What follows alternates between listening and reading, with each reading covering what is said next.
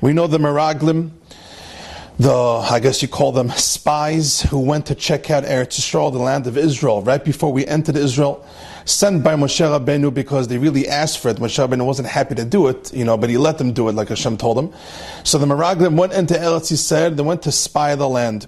And even though Eretz Yisrael, the land of Israel, was so beautiful, and Hashem told them it's a beautiful land, Eretz Zavat Chalav Udvash, everything is great, the land is great, the ground is great, the fruits, the vegetables, the avir, the air, everything is great. But unfortunately the Meraglim, the spies, who were, by the way, very big tzaddikim, they were Gedolei Hador.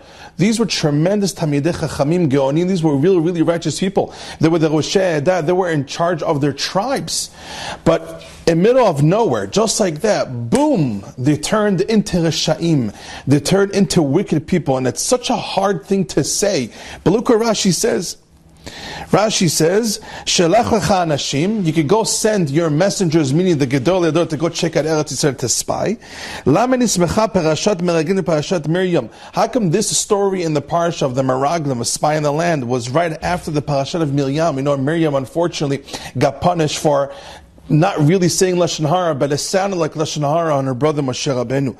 Lefi shelakta l'sket diba shedva b'acheh v'reshaim alalu ra'u v'lo lekhu musar. Right before this, Miriam and Neviah Rabotai got punished for a little bit hinting Lashon Hara on her tremendous level, on her brother that she loved so much, but it was still considered Lashon Hara on her level that she got punished for it. Talking about Miriam at Tzadikah, Miriam and Neviah, the older sister of Moshe Rabbeinu, who basically also saved Moshe Rabbeinu's life. She loved Moshe Rabbeinu, but she still got punished for a little bit of Lashon Hara on her level. And the Meraglim, right afterwards, they go to Israel and they come back. And what do? They speak Lashon Hara about the land. What did they say? They said only negative things about the land. They said that there's too many giants of people that we're not going to be able to conquer it. They said that it's a country that keeps on burying its people. They kept on complaining, and they gave a bad attitude, a bad tone to the whole land of Israel, and then convinced the whole Jewish nation when they came back after they spied on the land. They convinced the whole Jewish people that we're not going to be able to conquer the land. Even though Hashem said you will, and even though Hashem already split the sea and gave you the man and gave you the slav and the Asara Makot and the 10 plagues, so you see Hashem is in control of everything and He's doing everything you need for you. Still the Meraglim became, like Rashi says, Reshaim. They became wicked. How did they become wicked? Because they turned on Hashem and they started speaking Lashon Hara against their land. And Rabotai, this is very deep stuff. How we could call such big tzaddikim one day and boom, they turn into Rishayim, like the words of Rashi, they turn into wicked people.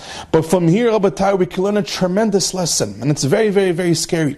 Even big people, even really, really, really big tzaddikim, even though they're tremendous tzaddikim, they always, always have to be careful. And we see also the damage the Lashon Hara does. Lashon Hara damaged so much that even though they were great tzaddikim, the Torah calls them Reshaim, wicked people, for speaking bad about the land of Israel that Hashem wanted to give us. Lashon Hara is so damaging. If such big tzaddikim could be called Reshaim for speaking Lashon Hara, what are we going to say for your average Jew that's not close to the Heilige Meraglim that went inside Eretz Yisrael? You're talking about Gedolei Olam, you're talking about very holy people, but they're still called Reshaim for speaking Lashon Hara. What's your average Jew going to say?